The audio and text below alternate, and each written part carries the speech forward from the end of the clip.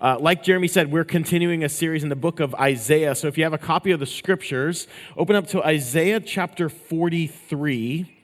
Isaiah 43. If you don't have a copy of the Bible with you, we would encourage you to get one. But also, you can, and there's an app you can get. The YouVersion app is a great app. A lot of us use that here. You can get that right on your phone or smart device.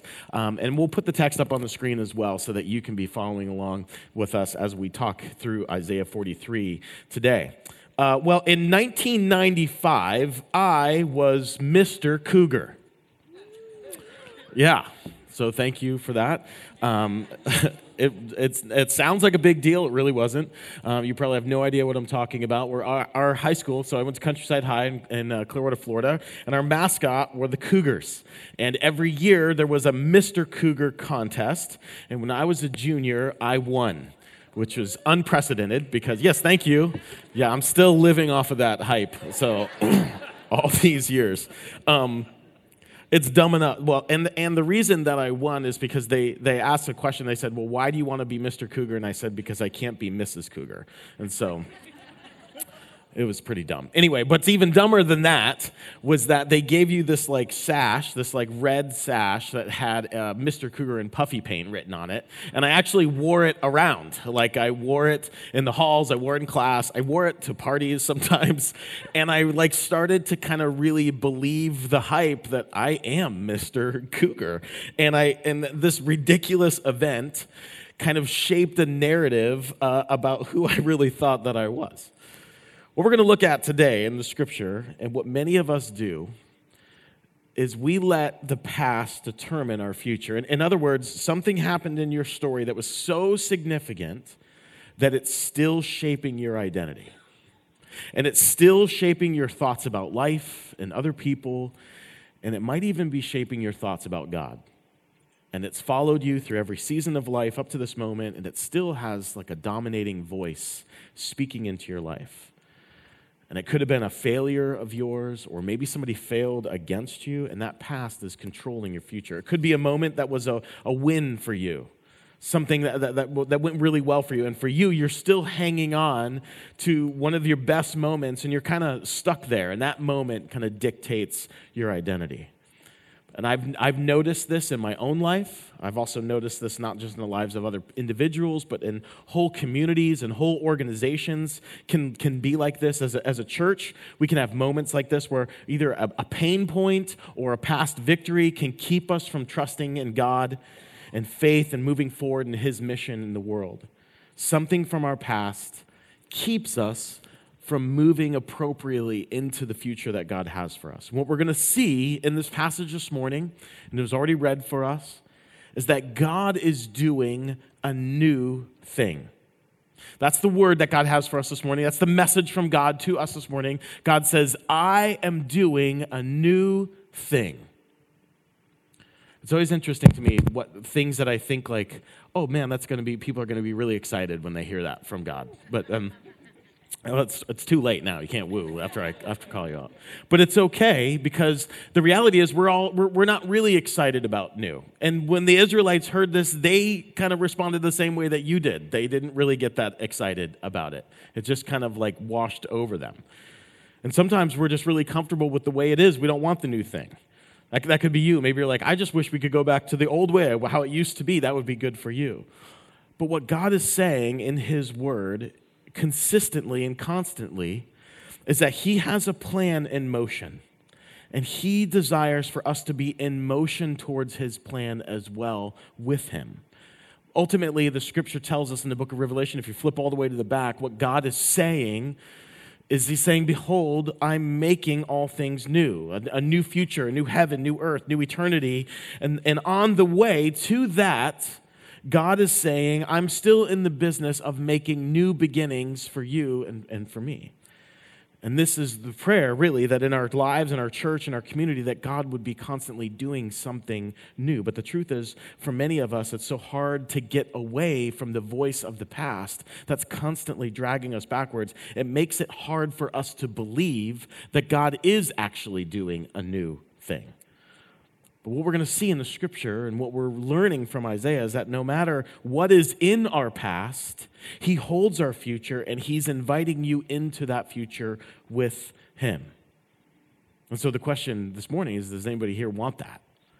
Is there anybody who wants a new start with God? Well, if you do, the first thing that you have to do, according to Isaiah, is we need to go backwards. Look at Isaiah 43, verse 18. It says this: "Forget the former things, and do not dwell on the past. See, I'm doing a new thing, now it springs up. Do you not perceive it? I'm making a way in the wilderness and streams in the wasteland." Let's pray and just ask God to help us with our text this morning. Father, we love you. And God, we're so thankful for your word. And God, we're thankful for the promises and the way that you speak those promises to us. And God, even more than that, for the way that you keep your promises.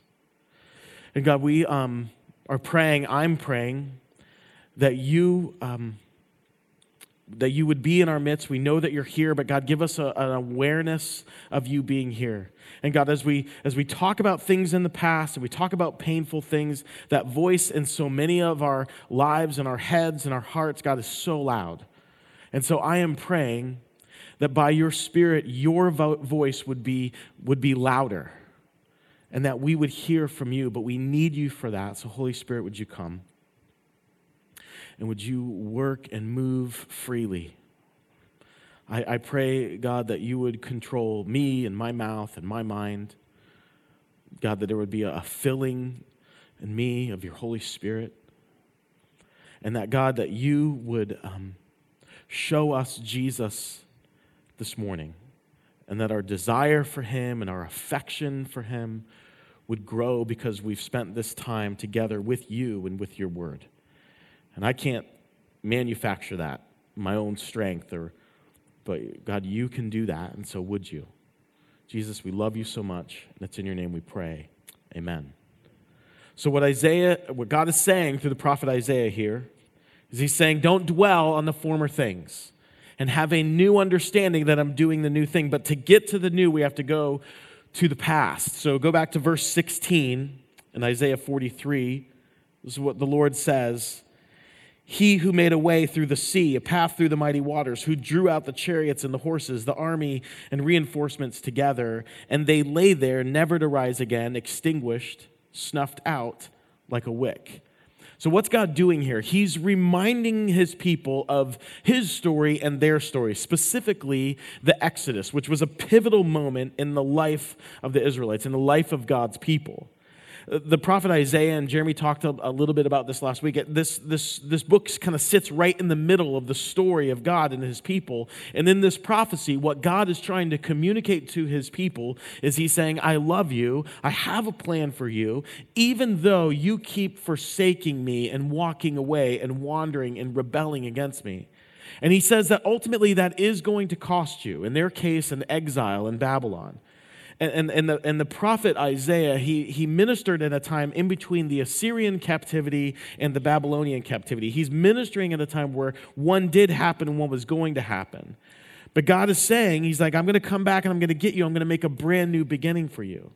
And what he's doing here in Isaiah 43 is he's looking past the captivity, which hasn't happened yet, to give them hope for when he does. It's as if he's writing a letter from the future so that when something does go wrong, they can have hope. Because right now, in the midst of this, they're not listening to him. They're not listening to Jeremiah. They're not listening to any of the prophets, for that matter. In fact, the legend says that they're going to take the prophet Isaiah, they're going to put him in a hollowed-out log, and they're going to saw him in half in that log. But God, through Isaiah, is kind of painting the picture of how this story is going to play out. Isaiah is looking past an event that hasn't happened yet to give them hope that when something ends, God can do something new. And God is saying, no matter what, I'm going to make all things new. And the way that you can trust me is by going back and remembering what I've already done. When you were stuck, when it looked like there was no way, I made a way. I parted the sea. I made a way through the sea. I already opened up the waters, God is saying. I gathered up your enemies. They're all sunk at the bottom of the sea. And don't dwell on where you were, because I'm going to do something new.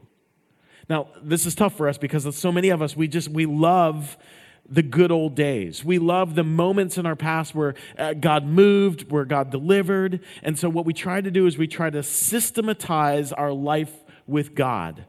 We try to make it static and not dynamic. We reduce our faith down to a formula because faith feels risky because it takes faith. A formula is something that we have figured out. It's dialed in. There's no risk. It's very simple. You get an input, you get an output. And we want a life with God that's like that, where we've just got it kind of figured out. There's a consistent formula to that. I was thinking about this week, but it's really interesting. If you look at Jesus in the Gospels, his interactions when he's doing healings, when he's doing miracles, he never really does the healing the same way. There's sometimes where he touches someone, sometimes where he can heal from long distance. There's sometimes where someone touches his clothes and they're healed. There's a moment where he makes mud and he spits in the dirt and makes mud out of his spit and puts it in the eyes. Sometimes he doesn't have to do that for blind, which I'm like the second guy, like, what if he found out, like, oh wait, you didn't have to do the mud thing? How come you did the mud thing with me and you didn't have to do that? You made me go through that anyway. But he always does it a different way so that you can't reduce him down to a formula. But we want Jesus to be reduced down to a formula because faith feels risky. Now, God is also not saying here that he's going to give us some kind of like spiritual amnesia or we won't remember the disappointment or the hardship or the failure or the past. He's just saying, I just don't want you to stay there. That's why he's saying, don't hold on to what is old. Meaning, I don't want you to call that your permanent address and think that's where you're going to operate and live out of the rest of your life. Now you do have to pay attention to your past. The scripture speaks to that. And God wants us to take us forward by having us look first at what was behind us, because if you want to ruin your future, you ignore your past. But if you pay attention to your past, it can lead you into success in the future. We see this in Jesus in the Gospels as well. When he has interactions with people, he understands, he recognizes their pasts, and he recognizes that they have a story that's already in motion. If you look at the interaction that Jesus has with a man named Zacchaeus, Jesus comes to town, everybody wants to see Jesus, they're pressing in, Zacchaeus is up in a tree, he interacts with Jesus, and Jesus knows that Zacchaeus is hated by his Jewish brothers and sisters because he works for the Roman government, and he's taxing and extorting his own people. Jesus stops and he says, Zacchaeus, I'm going to go to your house today. I'm going to spend time with you today, which is a crazy thought because Jesus is going to the house of the guy who works for the government, collects money for that government that will eventually kill Jesus on the cross. And we don't know what happened at that meal. We don't know what happened at that dinner. But when Zacchaeus came out, he said, I'm going back. And anybody that I cheated in my past, I'm going to repay them. I'm going to pay them back 4 times what I took for them. Because an encounter with Jesus meant for Zacchaeus, I need to walk backwards so that I can walk forward together with Jesus. Jesus knows there's a past. He knows there's a story there. The same thing with the Samaritan woman at the well. In this encounter, Jesus meets her. She's drawing water, and he's there, and he starts a conversation with her, and he said, I want to change your life today. I want to give you living water. It's like a spring on the inside, and you'll never have to draw water again. You'll never be thirsty again. And she says, I definitely want that. And Jesus says, great. Why don't you go get your husband and bring him back and tell him about it? Because Jesus knew that she had a story. Jesus knew she had a past. And he wasn't trying to put her down. He wasn't trying to embarrass her. He was trying to lead her forward. And when she said, well, I'm not married, I don't have a husband, Jesus says, yeah, you're right. You've had 5, and the guy you're living with right now isn't going so good, is it? And in that moment, this is what Jesus is doing. He acknowledged, we got to go back a step or two because I came here to change your life, and I came here to lead you into a new future. So to go forward, we do have to deal with some stuff in the past. And the question is, well, how do we do that? Because all of us have different ways that we deal with past pain. For some of us, it's in a bottle. For some of us, it's in our work. We just grind ourselves to death in our work. That's how we deal with our past pain. For some of you, it's on your credit card. That's how we kind of numb the past pain. For some of you, it's just an isolation. You just isolate and get yourself all alone and completely disconnected from other people. So how do we appropriately deal with the past? The scripture points to two ways that we deal with the past. If you're taking notes, you can just write this down. It's really simple. The way that we deal with past pain, the way that we deal with what is behind us that we've gone through, that's shaping our identity today, there's two significant ways. The scripture says, with Christ and in Christ. With Christ and in Christ. This is how you go back to the past so that you can start again. You do it with Christ and in Christ. Now, naturally, most of us, myself included, we don't want to go back to painful places. We don't want to go back to those places in our life. And God is saying, I'm asking you to let me go there with you and for you, because I'm doing a new thing. And Isaiah tells us what this new thing is going to look like. I know we've read this verse already, but let's read it again. Verse 19, see, I'm doing a new thing. Now it springs up. Do you not perceive it? This is what God is doing. I am making a way in the wilderness and streams in the wasteland. Wilderness and wasteland. And there's some of us in the room or some of us listening online, and for you, you'd say that really describes kind of what life feels like right now. Feels like wilderness. Feels like wasteland. Feels like barren. Feels dried up. And if that's you, that's who God is speaking to today. He's saying, I'm making a way in the desert. I'm making a way where there seems like there is no way. And I'm making streams in the wasteland. But here's the thing.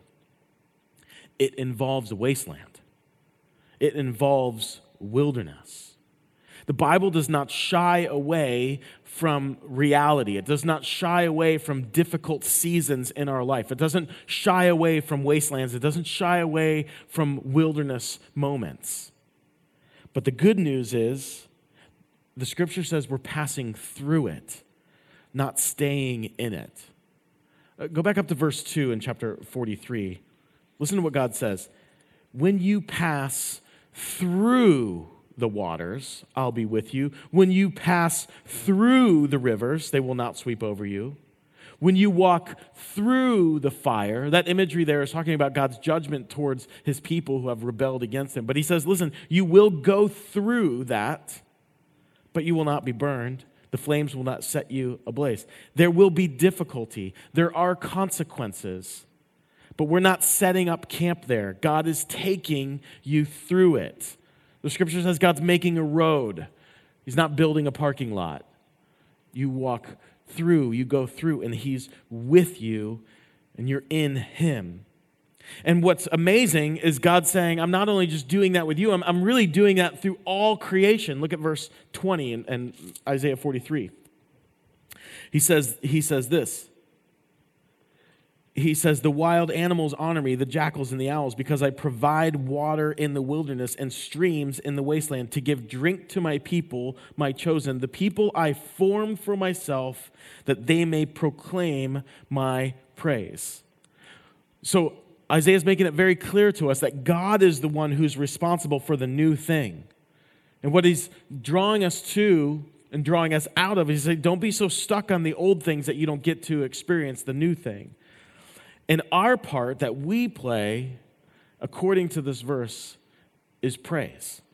It's a lifestyle of worship.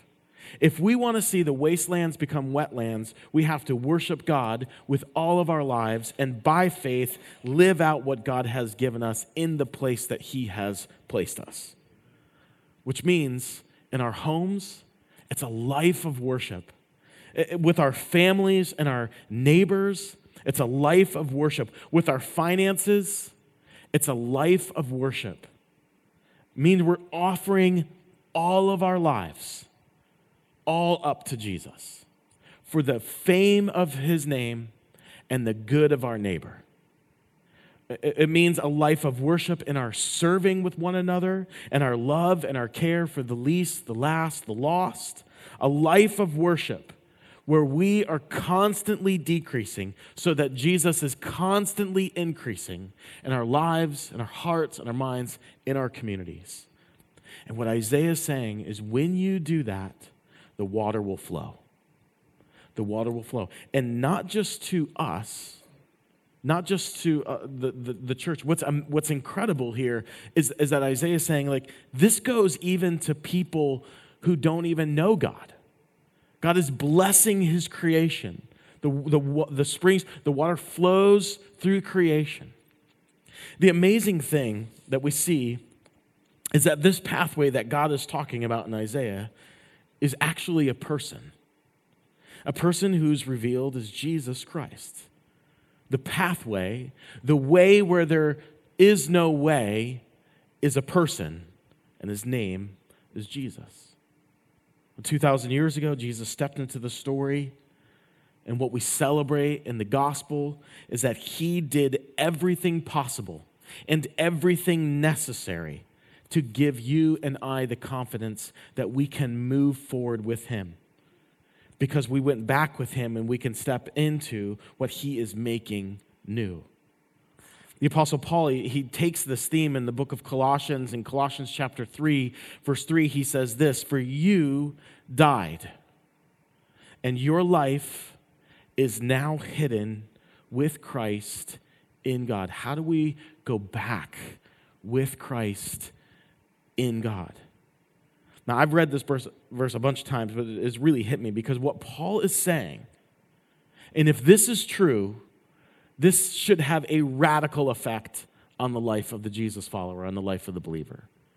Because what Paul is saying is, like, if you are a follower of Jesus, if you're a believer, is that the old life, my old life, the old me, all my old tendencies, all the learned patterns and behaviors and ways of being, all the things, the generational things that are handed down, he's saying all of that is swept away in the old life, and now I have new identity and a brand new way of being, in a brand new place to live out of that is hidden in Jesus, encapsulated in him, sealed in him, protected by him, identified with him.